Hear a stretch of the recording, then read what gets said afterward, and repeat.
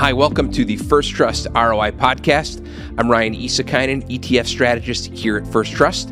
Well, for those of you who have wondered where some of the best ideas at First Trust in terms of product development come from, I am very pleased to be joined by Scott Friske for today's episode. Scott leads the team that's responsible for developing investment products at First Trust.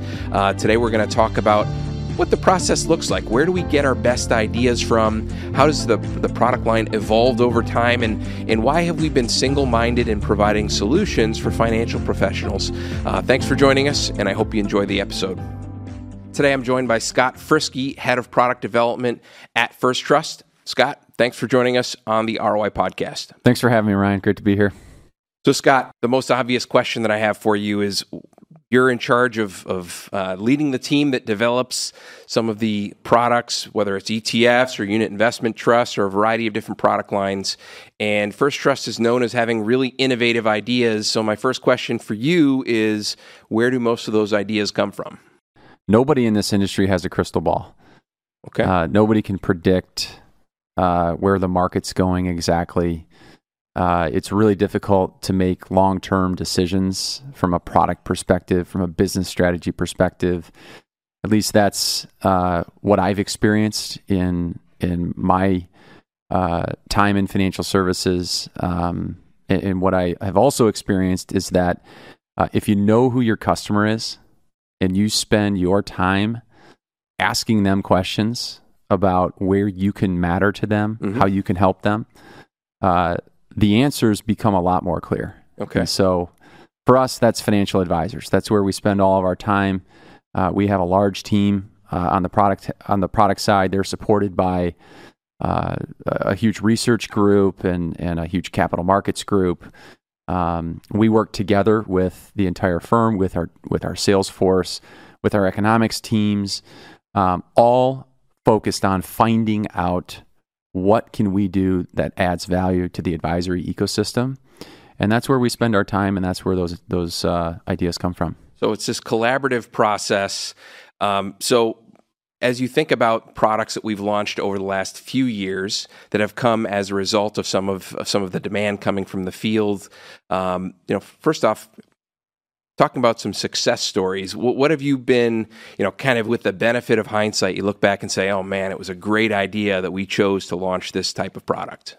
Yeah, for us, I would start probably by saying actively managed fixed income. Okay. In 2012, we were early in active ETFs. The first active ETF was launched in 2008.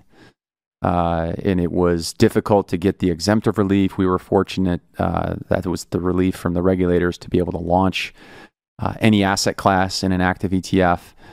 And so we were forward thinking in obtaining the flexibility to be able to do that. And then we wanted to differentiate. And there weren't many firms launching active ETFs, firms that were known for active management in fixed income, largely weren't in the space. So it gave us an opportunity to bring some unique strategies that were differentiated in a very efficient wrapper that our whole firm was focused on. We have been in the ETF space, as you know, obviously since 2005. Yeah. But that kind of focus allowed us to spend our time figuring out what fit the ETF wrapper really well. So I'm very thankful that we did that. And then So wait. Before you go on to I know you've got some other thoughts, but as you think about actively managed fixed income, you kind of survey what is in the lineup today. Some funds are sub-advised, some funds are managed in-house. Why have we chosen to do both? Yeah, we look for the best strategy, and we have an open architecture platform where we'll partner with third-party sub-advisors that are unaffiliated, where we feel like they have a great discipline that complements anything we may be able to do in-house. Because we want to bring the best product to the advisor, to a platform that we possibly can. And if that means that we hire a sub-advisor and partner with them, that's great. If it's something that we have the capability internally or we have the capability to bring internally, that's great as well. But it's really focused on what's the best fit and who's the best firm to manage. So it's really, again, looking for expertise right? And Yeah. if we've got the expertise, then the qualifications to manage in a specific asset class, then great. But if we don't, you're not afraid to go outside the firm. Yeah, we can't be all things to all people, and Right. we don't try to be. We don't have a corner on the truth. There's no way you can possibly be the best at everything. It's a lot more likely if you have the ability to reach your target market through distribution, that you can find other people that have been focused on a craft for a very long time and partner with them. Okay. And they're good at what they're good at, and we're good at what we're good at. And when you put them together, 1 + 1 = more than 2. Okay, so in addition to actively managed fixed income, what else have you kind of, again, looking back with the benefit of hindsight now, you say, well, boy, that was a really good decision? Definitely the option space. Okay. 2019, we launched our first target outcome ETFs and UITs. Those are products that give you exposure to U.S. equities or different types of index strategies with participation on the upside and protection on the downside. And that's strategies have existed in structured notes and in the annuity space that do that for a long time. But the innovation there was partnering with a firm called Cboe Vest, who's an affiliate of ours now. We're really glad we did that because, who knew COVID was coming? And we had that product line ready and available. It was amazing timing. It was, yeah. So there's all sorts of stories within the story I could tell you about, providential opportunities that we had. Good timing, that was, you can call that luck. You can call that just working really hard every day. And I'm going to go back to the proximity to our clients. We just stay close to the client because markets change, and the term unprecedented was used a lot in the last 3-4 years.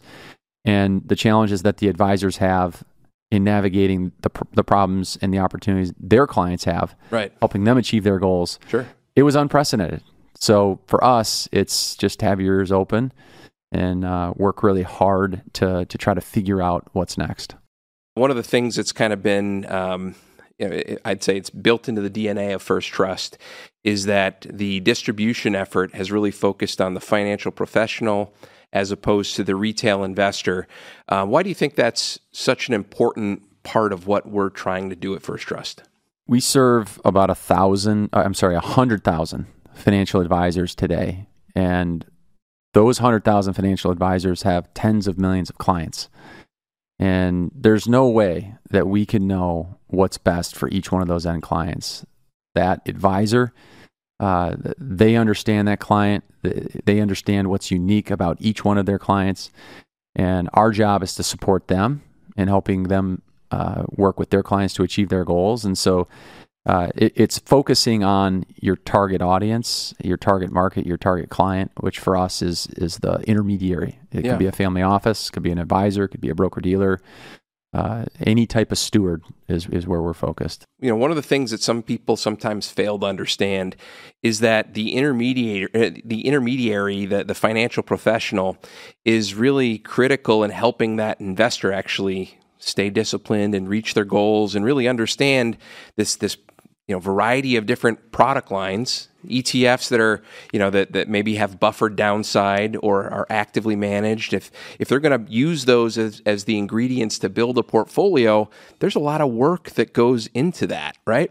And financial professionals are better equipped to do that than the retail investor sitting at home. Yeah, we're big believers in the value that advisors provide, and our CEO, Jim Bowen, has this phrase that he coined, and it's First Trust exists to serve the stewards of the wealth of the most productive people on earth. And that word steward and our operative word service, we serve the stewards because the stewards are the ones that craft the individual plan for the individual client and walk that family through decades, in some cases generations, of wealth creation, wealth management, in some cases just trying to figure out how they can retire and live off their savings. Maybe they have a pension, maybe they don't. There's so many issues that the American citizen faces that a financial advisor can help them prepare for and plan for.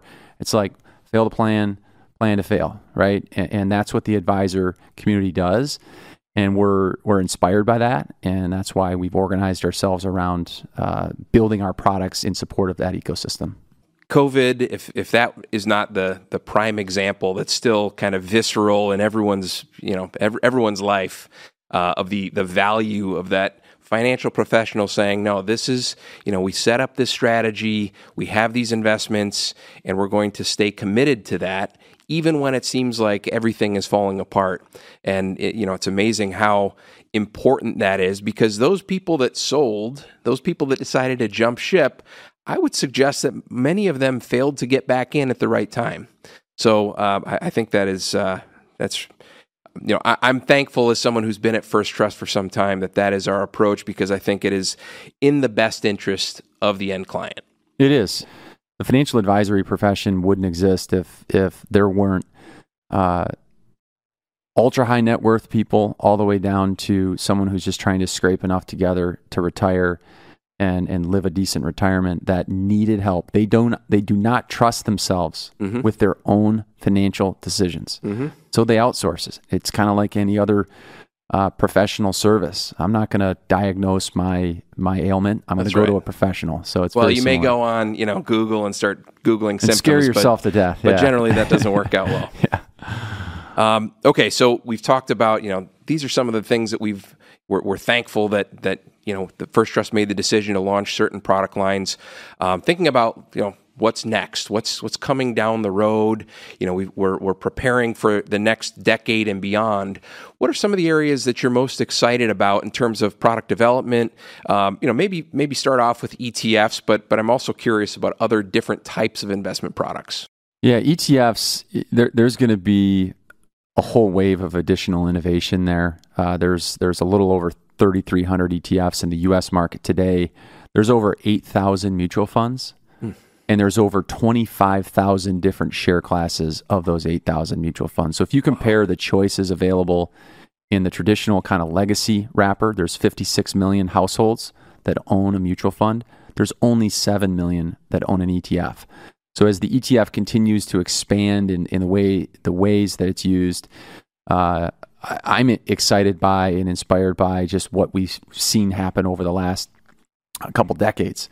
The mutual fund's been around for about 2.5 times the amount of time as ETFs have. So there's going to be a lot of innovation there, I think in many ways, but the ability to utilize some of the newer investment solutions that are gaining popularity, such as direct indexing, the ability to customize, there's a lot of opportunity there ahead.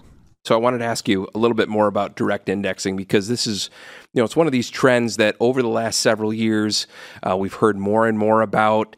I remember there were conferences, one of the big ETF conferences in Florida, I think you were at back in 2017 or 2018. The big theme was, direct indexing is going to come in, it's going to take over. And there's been a mixed level of success, but there's still a lot of reasons to be excited. So, you talked a little bit about it, but I want you to expand on what makes this such a compelling story, and who does it really seem most appropriate for? There's a number of benefits to direct indexing as an option for certain types of clients for an advisor. And one of them is the ability to customize. So it's an individual account. This is done through a separately managed account. So an advisor can customize. It may be based on their values. It may be based on an investment policy statement that they have, a certain type of return they're trying to generate or risk they're trying to mitigate. You can customize all of that in a managed account, and that's what I would call full service direct indexing, where you're not just providing exposure to benchmark A through Z. So you're customizing that, and that makes me think immediately of some of the ESG policies that individual investors, maybe institutions, may have. One of the challenges of ESG, environmental social governance, is those mean different things to different people, and they may have certain values that they want to put in those portfolios that someone who's another investor has different values. So direct indexing helps to solve that problem? It does. Yeah, you can individualize a portfolio based on each investor's values. And we have clients who, two members of the same household have slightly different portfolios in their values-based portfolios. The ability to customize mandates for institutions across the spectrum of how they want to invest alongside a certain set of values. There's a lot of opportunity to take the technology that you have with direct indexing, the way you can screen portfolios, and deliver something that's customized for each end user. And the whole ESG thing, you're absolutely right. ESG products are very challenging because something that means something different to everybody. And by the way, who came up with the definition of ESG? Right. Is it? I don't know the answer to that question. I don't know that anybody really could give you one. Okay, so in addition to the customization of the portfolio, there's some other features. Sometimes I hear about certain features that allow you to have some benefits from a tax standpoint. How does that typically work with direct indexing account? Yeah, because you own the individual securities directly in the separate account, to the extent that the direct indexing technology is always looking for losses to harvest while tracking to your benchmark. When you set up an account, you basically say, I'm going to limit the tracking error to my reference benchmark. Let's say it's the S&P 500 or the Russell 1000 to a certain percentage. And that's largely based on my risk tolerance. If I'm a more aggressive investor, I might be okay with more tracking error. And what the tracking error allows you to do is harvest losses in individual securities and replace them with like-kind securities from that benchmark. And you're generating what we refer to as tax alpha. And that's tax losses that you can offset against future gains and improve your after-tax returns. So you're talking about maybe selling one stock from a certain industry and buying a different stock from the same industry, or at least one that has a high degree of correlation with that stock that you sold. Is that about right? That's right. Yeah. Caterpillar and John Deere are two popular examples, Coke and Pepsi, and really what the technology does is it looks at the individual risk characteristics of each company, and it tries to find the next closest match to the individual risk characteristics of that company that you're going to use as a replacement. Another topic that has been a lot in the press recently, there's been some lawsuits and things, has to do with cryptocurrency. There's been several firms that have filed for Bitcoin ETFs or other cryptocurrency ETFs. In the past, First Trust has also filed for certain products. Is it a good idea to have these products, and where is First Trust at in that product development? Yeah, where there's regulatory clarity, there's a need for these products in the marketplace. There's no question about that. Advisors need help understanding what is and is not a tangibly valuable crypto asset, a digital asset. What's a scam, what's not. They have clients asking them those questions. They're not equipped with the resources to answer them in most cases. And so the conversations we've had with advisors are around, hey, we would love it if you could provide education, if you could provide advice on allocation, and then the instruments with which to do so. So our firm has spent a lot of time and energy, perhaps not as much as a few others, but evaluating that space and per our conversation earlier around partnerships, it's likely that we would be doing that with a partner. I want to make sure I don't leave out UITs. First Trust was built upon this UIT business, or Unit Investment Trust business. Through the years, there's been tremendous innovation there. And I'm curious, same question with that I had for ETFs. What are you most excited about in some of the innovation in the UIT space? Yeah, the UIT wrapper has been around a long, long time. A lot longer than the ETF. And in fact, two, I think, of the largest ETFs in the market are UITs. That's a very little known sort of fact. So I always use that as an example of the breadth of utility that the unit investment trust structure has. It's also, for certain types of advisors, it's a business model. They don't charge an advisory fee. They get paid a commission. And the industry looks at that kind of the same way they look at maybe an A-share mutual fund or something like that, where we don't think that's a fair comparison because UITs are rules-based, they're transparent. Every time they mature, the advisor gets to have a conversation with the client about that allocation. Do we want to reinvest with the same allocation? Do we want to reposition? Do we want to take more risk, less risk? Are we generating enough income from these investments? Where are interest rates at? Should we just park it in cash? Should we do something different? There's a level of engagement that the UIT structure enables the advisors to have with their clients, and really focus on positioning the assets appropriately for each environment that we're in. That's a great overview of some of the differences and sort of advantages of that UIT structure. It is amazing that First Trust has become a leader in that space, and it's been around for a long time. And there's really the list of competitors is not quite as long as maybe I would expect it to be, given some of the success that we've had in the UIT space. Okay, Scott, I have made it a habit of asking some of the guests on the podcast, for reading recommendations. I'm always looking for ideas of books to read. Thinking about the Scott Friske reading list. Are there any books that you're reading or have recently read that you would recommend? 3 books come to mind. One of them is a book called The Leadership Bookshelf. Okay. And this is a book that highlights 50 books that other leaders have read and recommend. And so if you're looking, one of the things that I think is really hard, especially for younger people who haven't lived through as much history, is what do I read? That book, for me, was a great guide to what other leaders, and these are generals, they're admirals of the Navy, they're public figures, they're people who have been successful, who the author of this book interviews, and he interviews the person who recommended the book and why they recommended it. He gives an overview of the author and then gives a brief overview of the book. And so that was a great guide. And then the other 2 are Ego is the Enemy by Ryan Holiday. Okay. And it is just such a great book because we all have an ego and we ought to discipline it daily. Yeah. And it's a great guide. And he's kind of a stoic. He's written a number of books now. He lives near Austin, Texas, where I live. Okay. So I'm a big fan of his and his writing. And then the third one is The Hard Thing About Hard Things.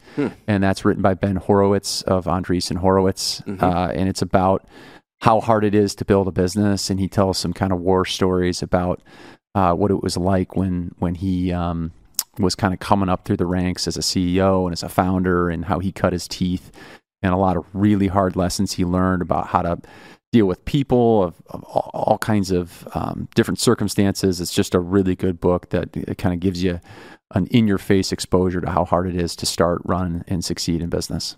Oh, that's fantastic. Okay, my final question. As you think about some of the trends that are happening in our industry, we look at the economy. First Trust's economic team thinks there's likely a recession coming. There's a lot of, a lot of reasons why people look at the landscape and they're negative and they're kind of a little pessimistic. So my question for you is, what are you optimistic about? I mean, you look around at the world around you. I think it's important to have things that you're optimistic about. So I'm curious, Scott, what are you optimistic about? That's a good question. I'm not an economist. I'm not a markets person. But I think living in America, where we have freedom, we have religious freedom, we have political freedom, we have freedom of speech, we have all sorts of freedoms here, combined with the American spirit, that the hard work and the work ethic that you see so many people apply every single day, and the companies on the venture side that we see, that we get looks at to invest in early stages, and the amount of innovation that's happening in our country, partly because of the intellectual property rights we have here, and if you build it, no one's going to take it from you, like exists in some other countries. But I'm just generally an optimistic person, and so I look at difficulty as an opportunity. So if we're going to go into an economic headwind, financial services is going to really lean on the services aspect. Who's going to be there for those that need the help the most? And from a kind of a business perspective, I think we're not inviting difficulty, but when it comes, we are eager to be the first call for our clients, and to be there to support them when it gets the toughest. Great answer. Scott, thank you so much for coming on the podcast. We'll have to do this again sometime down the road, but I really appreciate you. Appreciate the work your team does as well. And I appreciate all of you. Thanks for joining us on the ROI podcast. Have a great day.